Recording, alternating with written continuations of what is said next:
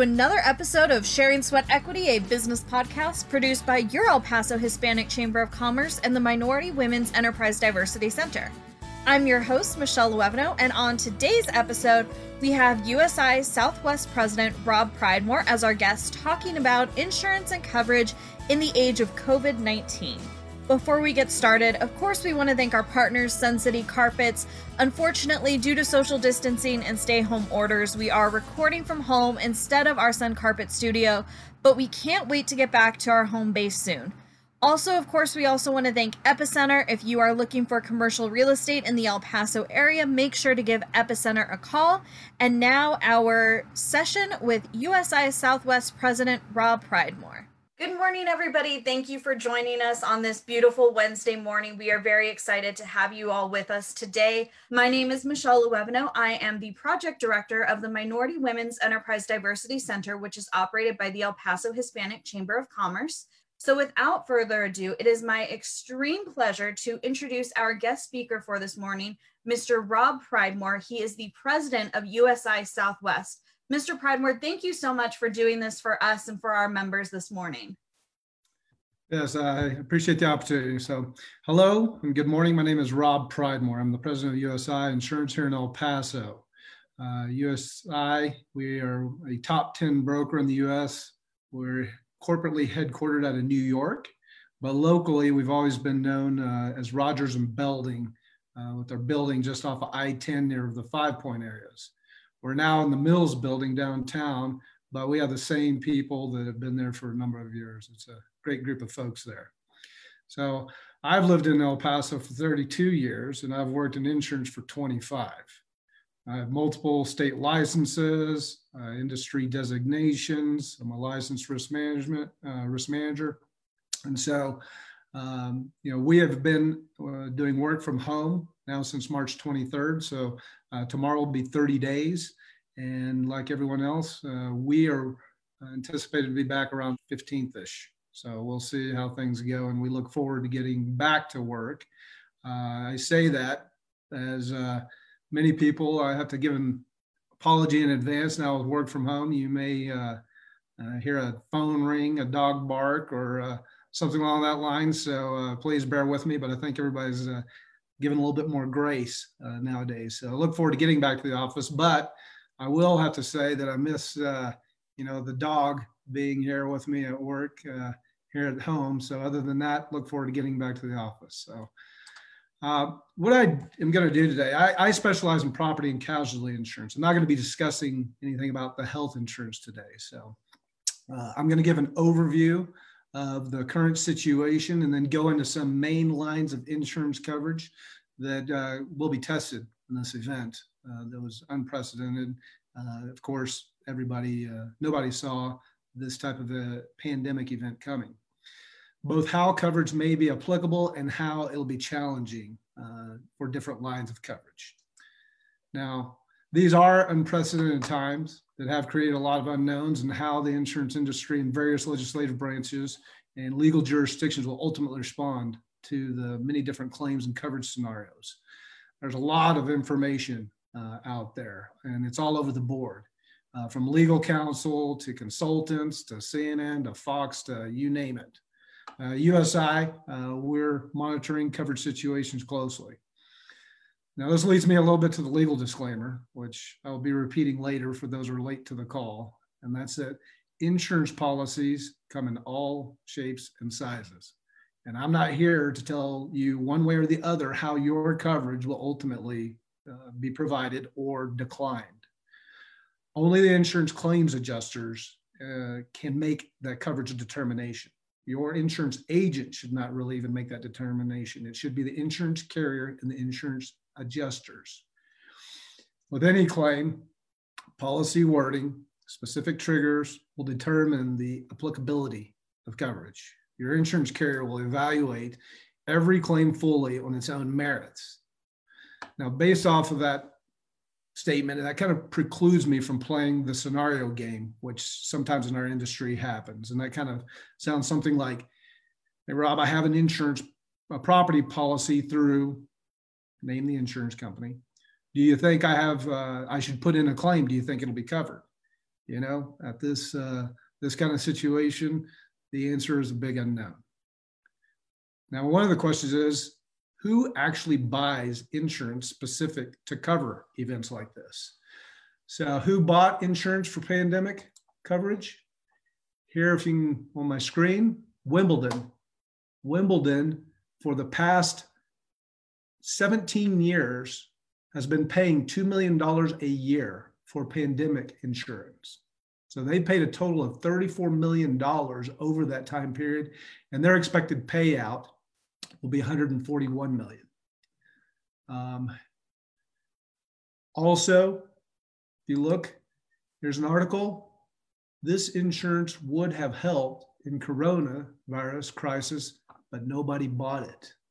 So this is an article about Pathogen RX, a Marsh product that was provided for people, for governments, for large businesses to purchase for such event as Corona.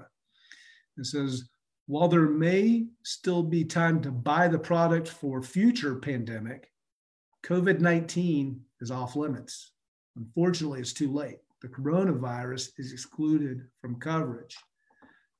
That would not have been the case as recently as last November before this all made it out. But you can't buy insurance for your house when it's already on fire. So those are just some of the types of coverage that are specific, that were available, that were purchased for something like this. I give certain advice to clients. My clients, by the end of this, you will know where I stand. It should be fairly evident of what advice I'm giving to my clients. But each situation is very exclusive to each one of the insurance policies, insurance carriers, and your specific situation as a business. So you need to contact your agent and your insurance carrier to get the advice that's most appropriate for you. Now, I'm going to now go through some of the most common lines of coverage and discuss how coverage may or may not apply and the possible challenges. I'll have the business interruption coverage that's in the property policies, which are probably the most, the one that people are looking to most. And we'll leave that for last because that requires more conversation, or the most conversation. So first, let's go into workers' compensation. The intent of workers' compensation is not to cover claims for communicable and contagious disease. In past years, employees that you have, they'd catch the flu, but you wouldn't submit a workers' comp claim as they got the flu. But there may be exceptions depending on how and where disease like the coronavirus is contracted. So considerations are given based on whether the claim arises out of and in the course of employment. So that's the key component there. If the disease arises out of and in the course of employment, or where an employee may place an employee at increased risk. So each situation is examined on a case-by-case basis to determine the compensability and should be reported accordingly. If there's a claim, if an employee alleges that the COVID infection happened in the course of employment, report it immediately, just like you would report any serious claim to the insurance carrier. Do not voluntarily start paying a claim, pay for anything beyond first aid, and then turn it over and expect the insurance carrier to be paying it. Be in touch with them from the get-go. So turn the claim over, have the conversation, and get the claim in to the carrier. A challenge will be to prove that the disease was in fact contracted during employment and that it wasn't caught elsewhere.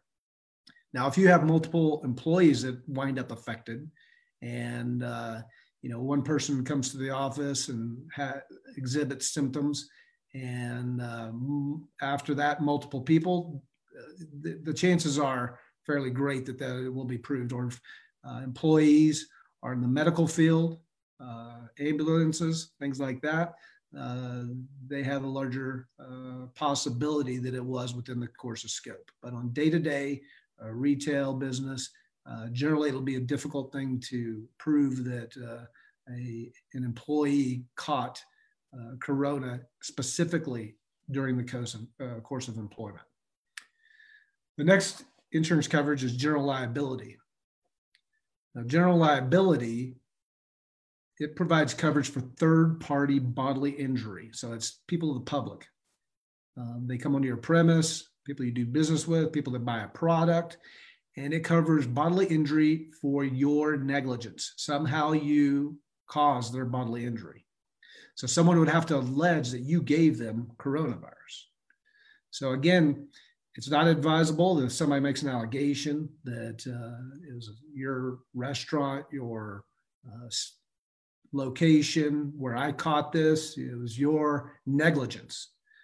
Do not just go and start voluntarily make payment and assume the obligation or incur any expense without your insurer's consent. Otherwise, you may be surprised that they come back and point to some exclusion in the policy, and then you basically admitted guilt. So be sure and talk with your insurance carrier before you start making any possible payments outside of first aid.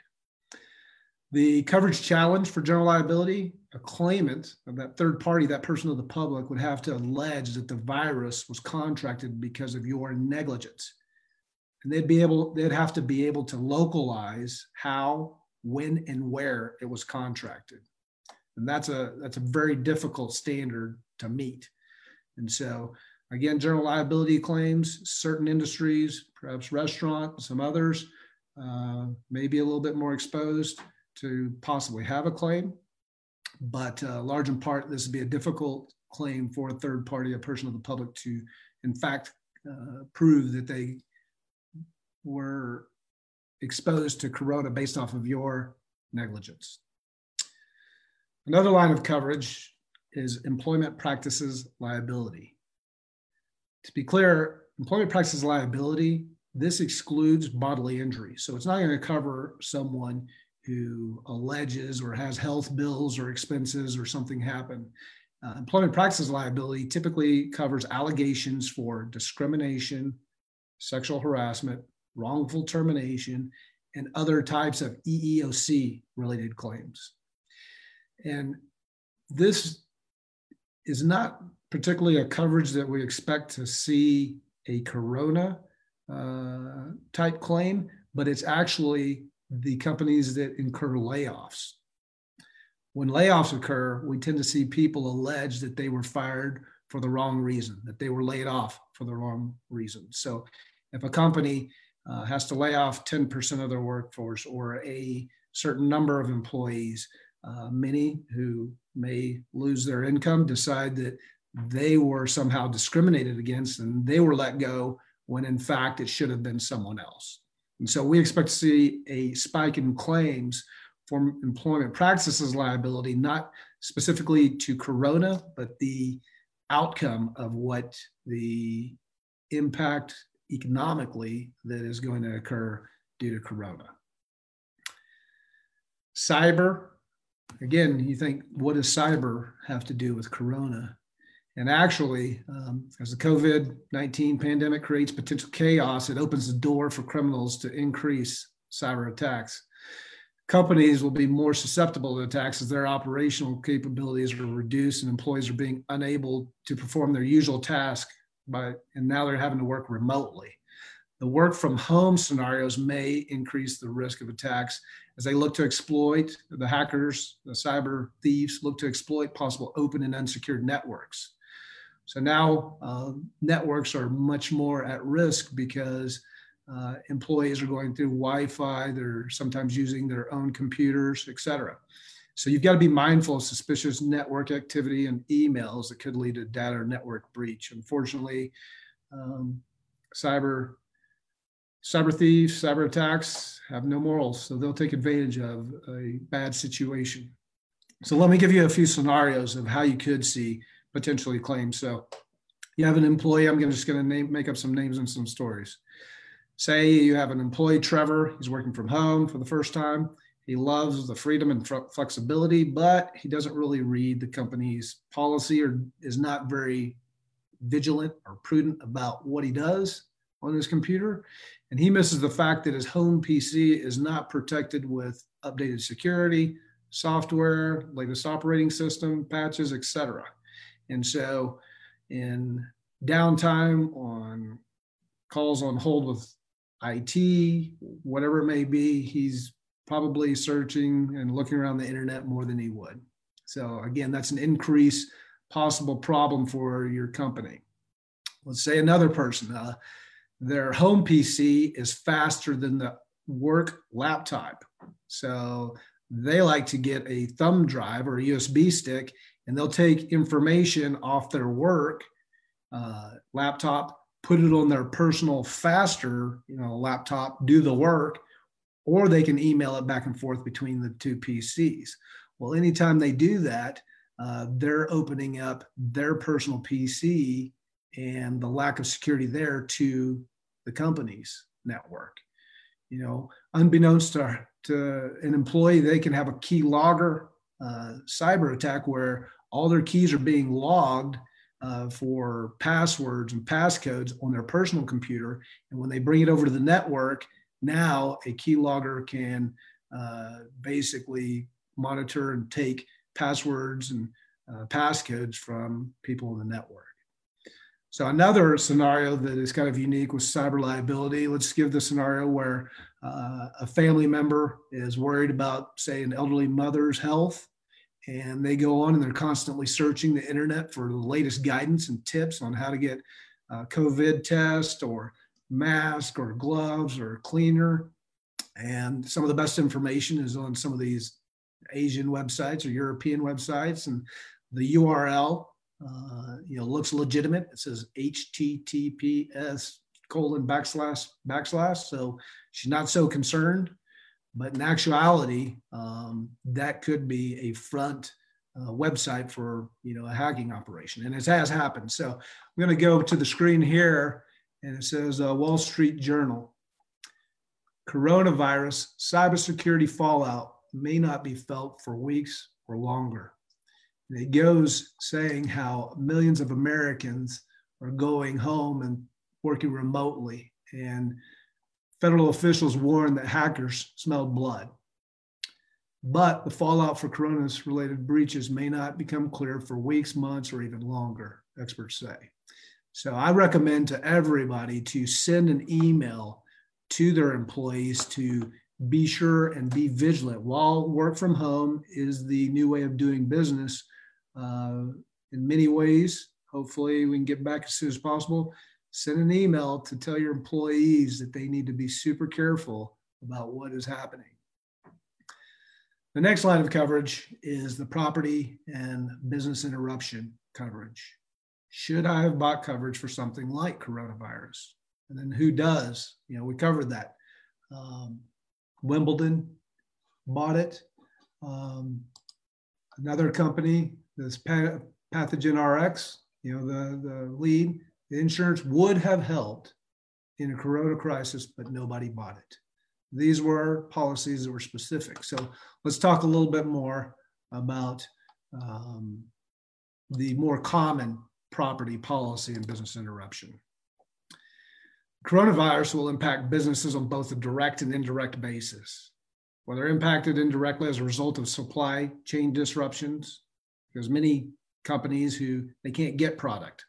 So if they can't get product because there's a disruption, they can't sell the product, revenue is dropping. And there's just a flat out drop in revenue due to quarantine. So insurers will likely look to a variety of first party coverages for relief. First party coverage is the property coverage, those things that you own, that you insure. Insurance is typically was written for weather related events, hurricane, tornado, hail, and accidents, fires, a car running into your building, things like that. Simply pointing to the coronavirus as the proximate source of loss will start the discussion, but a thorough review of the facts will be needed to find coverage. You can go back for anybody who's late on the call, just to give the legal disclaimer again. I hate to do that, but we don't know where this is going to wind up. It's important to understand that depending on the policy wording, coverage grants, specific policies and programs could respond differently to identical losses. So two businesses right next door to each other with different insurance policies could have a completely different outcome. So each claim should be evaluated on its own merit and the facts presented and the policy provisions reviewed, and let the insurance carrier know, give them the facts, and they'll determine coverage. It's anticipated that in most cases, coverage will be a significant challenge. Most losses will not result from direct physical damage or direct physical loss. This is typically required for coverage to respond. This is why insurance charged a premium for the fire, that direct physical loss, that direct physical damage. If you look at how does Corona cause direct physical damage to a building? How does it cause direct physical loss? And therein lies the problem with policy language and what insurance carriers have been charging a premium for. Also, there's a provision in policies that talks about civil authority. The civil authority, this sometimes triggers coverage, but the civil authority provision is typically hinged off, again, direct physical damage or direct physical loss. So if a fire occurs in a building and only takes 30% of a building, and a company could possibly continue to do work because 70% of their building is still operational, civil authority may say, based off of code, based off of street ingress, egress, we're going to require that you shut down due to the fire, even though it was only 30%. That is the civil authority that insurance intended to cover, not civil authority due to a pandemic.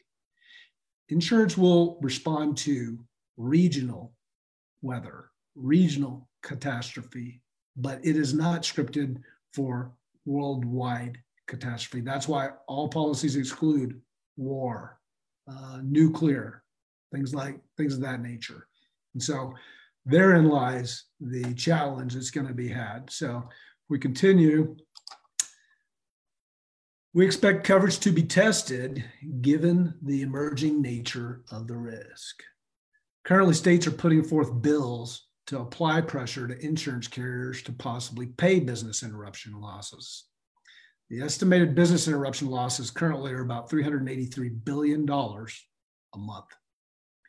Insurance carriers charge a premium for estimated business interruption losses, but the premium charge is for fire, weather events, etc., not a national or a global catastrophe. If insurance carriers are forced to retroactively go back and cover these claims, one, it would challenge on its constitutionality. All contracts could be null and void if legislation can go back and in turn change these. So again, that's the legality challenging the insurance industry's policy forms. Two, it also bankrupt the insurance industry and putting all companies at risk for future losses. So if legislation was passed and insurance carriers were forced to pay this, it would largely bankrupt part of the industry. And then say a fire does come through in levels of business, tornadoes that have been hitting the Northeast and the Southeast here lately. If they can't have insurance coverage because insurance policies no longer exist, and companies are going to be at a higher risk.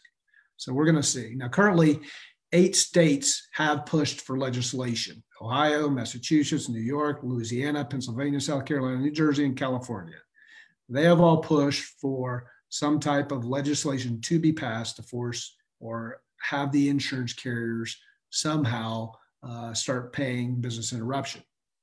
This may wind up legislating or litigating. And those that have their information to the insurance carriers in a concise and professional manner will most likely be in the most favorable position. So this is the statement that I wind up making more than anything. And that is, coverage is going to be a challenge. Coverage many times is going to be declined. but this may wind up legislating or litigating. Based off of that, those that have prepared and those that are starting to put in claims are going to be in the best position when and if this does happen. So it's industry-wide. There is discussion of a similar type act. We have the TRIA, which is the Terrorism Risk Insurance Act. If a terrorist event ever occurs, that would pay. Now they may come up with a version for corona and pandemic type events. So if a business feels like they have a claim, here's what they should do at this point. Document the event. Get ahead of it and evaluate so the adjuster can evaluate the claim. When reporting a property or business interruption claim, the following information is a good starting point. One, get it in sooner rather than later. Include a description of the property involved, your locations, etc. Give the insurer, as soon as possible, a description of how, when, and where it started. And I know some of these things are difficult because, but if you give dates of civil authority, when business fell off, give a narrative outlining the loss. Provide details of impairments, direct damage, if there was any direct damage. If you had to shut down because a supposed infection or something happened at the location that you had to clean the building. Provide details that outline civil authority actions. So our city locking down, give the dates. Provide, to the best of your ability, details specific to suppliers, vendors that maybe you could not get product to sell. Somebody out of the Northeast who couldn't make it across state lines due to quarantine, different things that prohibited you from maintaining the current sales you did prior to Corona. If I've heard of others who are trying to set up in a different accounting function in some of their management systems for IT, where they can put on a separate code for Corona, so they're putting in something to track the costs and the additional expenses and the lost revenue, the decreased revenue, so that they can track it, and that'll make it a little bit easier. But record business interruption and extra expense. Other things to consider are wages for employees involved in any cleanup or repair, overtime paid for employees to fulfill orders that would have been completed during normal hours, outside vendors that may be involved in cleanup, repair, etc. If you have to lease employees, record all expenses that you continue to incur despite the necessary suspension of your operations. So this may require complete financial records that may business income, P&L statements, things. But I want to caution anybody who just throws financial documents to an insurance carrier and has a ambiguous or a vague description of business falling off 20%.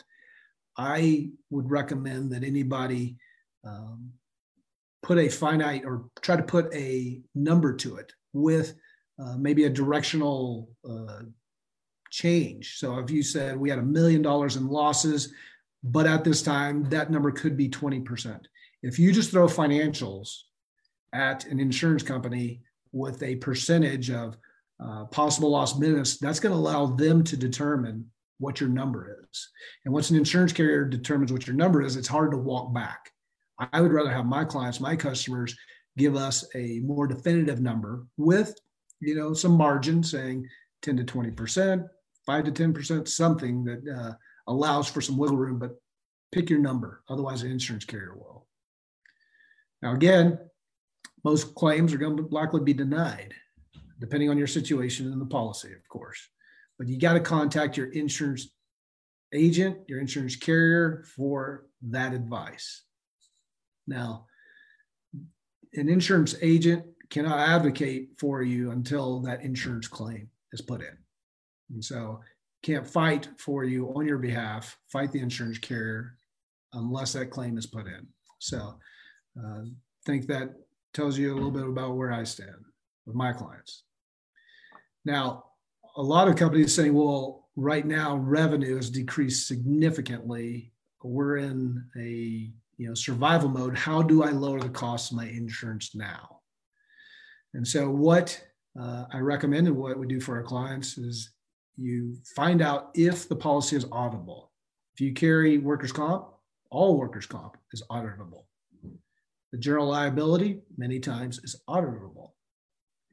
You ask your agent, you go back, the workers' comp is auditable off of payroll. So if you go back, track your payroll for 12 months, show the dramatic decrease, provide it to your insurance agent, your insurance carrier, and say, based off of the current situation, I need my exposure basis revised down to the current payrolls. If the general liability is based off of payrolls or sales, do the same. If it's sales, track your 12 months worth of sales. Again, put together good information that says, here is 12 months worth of sales, and here is how it's dropped off since the coronavirus.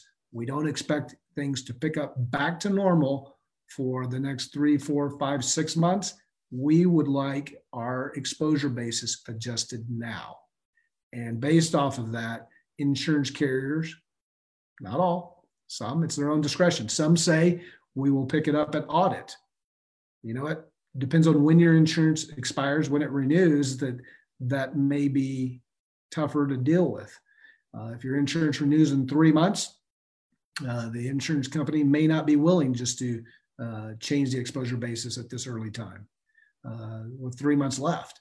But if you just started a policy and you're 3 months in, I would very much push for some type of relief based off the current situation.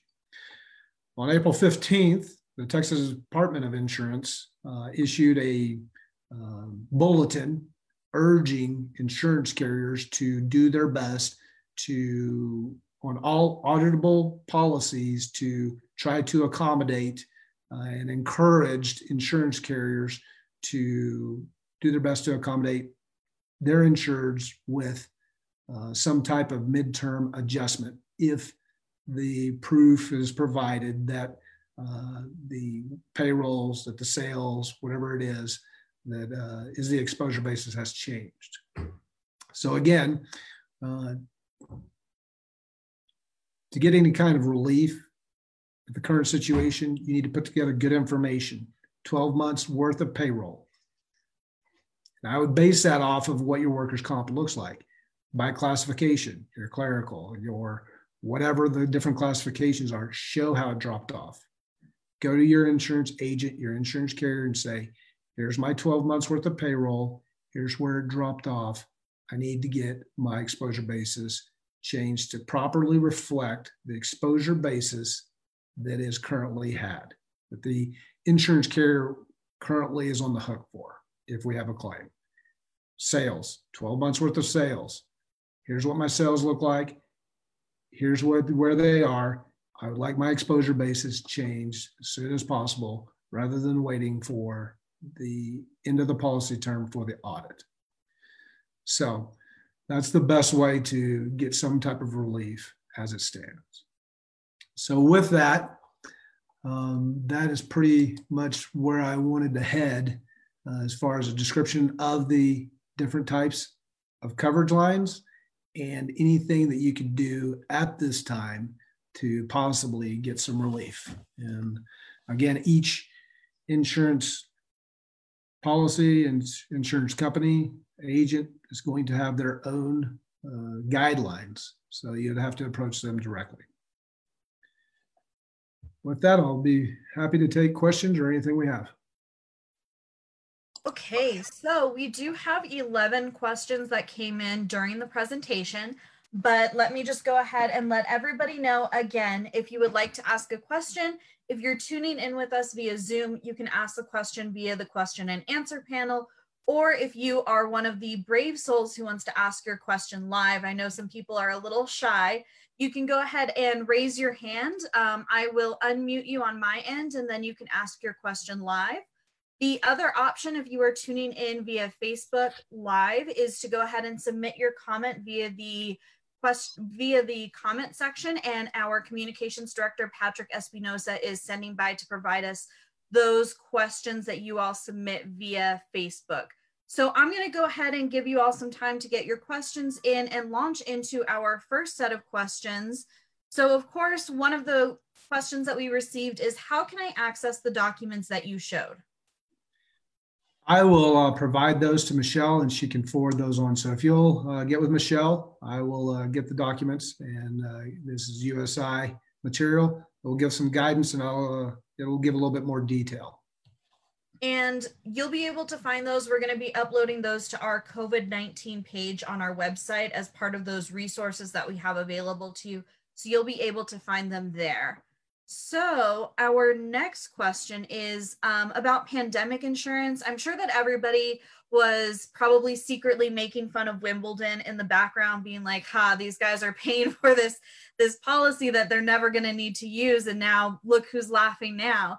But we do have a question asking, is pandemic insurance only for big events like Wimbledon, or could small businesses invest in this, or would it be too cost prohibitive for small businesses to do something like that? I think it's going to be cost prohibitive. And right now, due to the fact that it is such an unknown factor of where this is going to be headed, we will not see anything for smaller businesses for a while.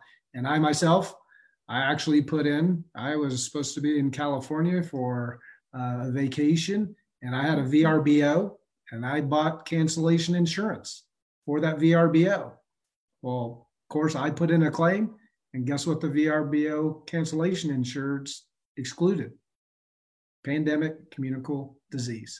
So even a small, and I'm not saying VRBO was the insurance carrier, it was a small insurance carrier for that VRBO. And so there will most likely not be any type of insurance for small business until we get a little bit further down the road. So you just mentioned communicable disease claims, and we do have a question about that. Are those kind of claims more likely with employees that travel or travel often for business purposes? I would say yes, someone alleging that they got it due to, but again, they're going to have a difficult time with the proof, because they're going to have to basically come up with the time, place, and how they got it. And so if employees who do travel come in and say, I feel I was on a plane and I got it on this plane, the insurance carrier possibly would come back and say, how do you have proof that that happened? Now, if, giving you an outlier here, and they prove that 20 people on the plane also got it, now we have a little bit. But if he's a one-off, if she's a one-off, they'd have a difficult time with the insurance carrier saying, we're going to step up to the plate and pay this, because people come into contact at the grocery store, at the restaurant, with family members, all kinds of other things that are outside of the scope of employment. So we do have another question, I'm guessing regarding the communicable disease claims, but what about hospitals and their employees?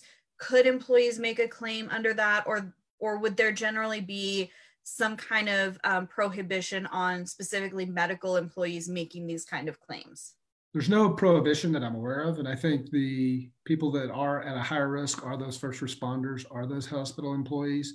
Now, again, I can't speak to coverage that hospitals carry, but those to me would be the higher likely industries that would have those type of allegations.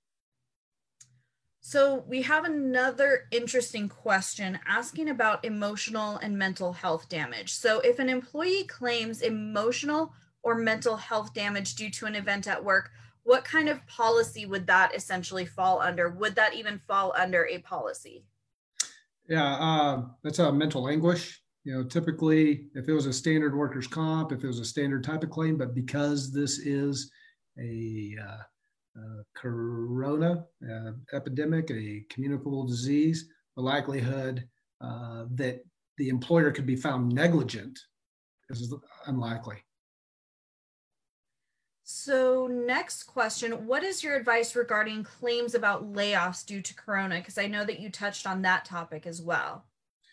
The biggest thing is when layoffs happen, there just needs to be the proper documentation. If you have an employment attorney, People may allege that I was older, I was laid off, you kept a younger employee, that type of discrimination. So employment practices liability policies many times will respond to those. Typically, it goes to an EEOC complaint. If you get an EEOC complaint, turn it in to the insurance carrier. It's very sensitive for employment practices liability claims to be turned in to the carrier so they have proper response. It's more sensitive than most policies. And on the topic of layoffs due to coronavirus, the next question focuses on that exposure basis issue. So should I lower my exposure basis if I plan to rehire everyone within 3 months? Would it really be worth it for them to make that adjustment? The biggest thing is, what is your situation? Are you able to afford your premiums? How big of a change in exposure basis is it? Is it 10%? Is it a 60%? So I hate to give the answer of it depends, but you need to get the answer of what is my current exposure basis and how dramatic will the change be. So you got to talk to your agent, talk to your broker and say, if I had 3 million worth of revenue, I'm giving you just an example, and I'm going to drop down to $1.5 million, what potential change could that have on my current insurance for the rest of my policy period, whether that's 6 months, 8 months, and then work out the math. But again, it's worth it to go through the exercise, especially depending on your situation. We have a lot of clients and customers all over the United States and in the Permian Basin. The Permian Basin is having a very difficult time right now. So it all depends on your situation, but it is worth the phone call to your agent and make them do the work. Next question is focused on cybersecurity, which I think has been an issue for small businesses for quite a while now, but with everybody working from home, it's definitely at the forefront of a lot of business owners' minds. So this question is, to protect our data and systems, what should we do to ensure those working from home know and follow the rules? The best thing is education. And I know this is hard, but depending on who supports your IT system, if you have an IT third party, push out some type of employee training just to revisit the issue about what to look for, what not to do, things, because and an email as a reminder saying, guys, we're in a completely different work environment. We're working from home at this time. Unfortunately, criminals are exploiting people and manipulating people during this time. Please be more vigilant. Here's a video, whatever you can provide or whatever you have that is some type of video or training via your IT provider, put it out there. And I would definitely include in that also training on things like phishing phone calls and phishing text messages, because businesses are seeing a lot of an increase in those kinds of communication as well, that's leading to loss of information, identity theft, and other issues across the board. Absolutely. Next question, which is actually something that we've been getting quite a bit from businesses, asking what can they do if the city forced them to close. So this one asks specifically, what kind of claim can I put in if the city forced me to close? We've had a lot of businesses also asking, could I legally take action against the city for forcing me to close? So what kind of claim might be appropriate for businesses? Again, the claim situation is difficult, and most claims are going to be challenging to get coverage because insurance is not made to respond to civil authority in itself. If a government martial law is imposed in some way, shape, or form, insurance was never charging a premium to cover something like this. And so large in part, it would take a legal and attorney type operation or type of advice rather than insurance. Up next, besides the paperwork you mentioned, what else would be required for other claims? Other claims. That's a broad A broad statement. I don't know outside of the coverages we talked about, outside of medical malpractice or professional liability, errors and omissions that, would be talked. I'd have to have a little bit more specifics. But, the best thing you can do is talk to your insurance agent, talk to your insurance carrier, give them the scenario. They may not give you the coverage determination right there, but at least they could give you guidance on how to get it in, what your policy number is, what the carrier's contact information to put them on notice to get a claim started and get the official denial from the insurance carrier to know where you stand, and have your agent advocate on your behalf. So we do have one final question in the queue. So I will give everybody one last chance to either raise your hand to ask a question if you are feeling brave to ask it live, ask a question via our question and answer panel, or for those of you tuning in on Facebook, to ask the question via the comment section. Our final question is it even worth it to try and file a claim in the first place? My answer to that is we don't know. We don't know given the current situation. Many carriers are issuing denials, but the overwhelming push, both legislatively, attorney groups, the possibility that it's going to litigate. If you look online for 10 minutes and say attorneys suing insurance carriers for business interruption, you will find lots of articles. So is it worth it?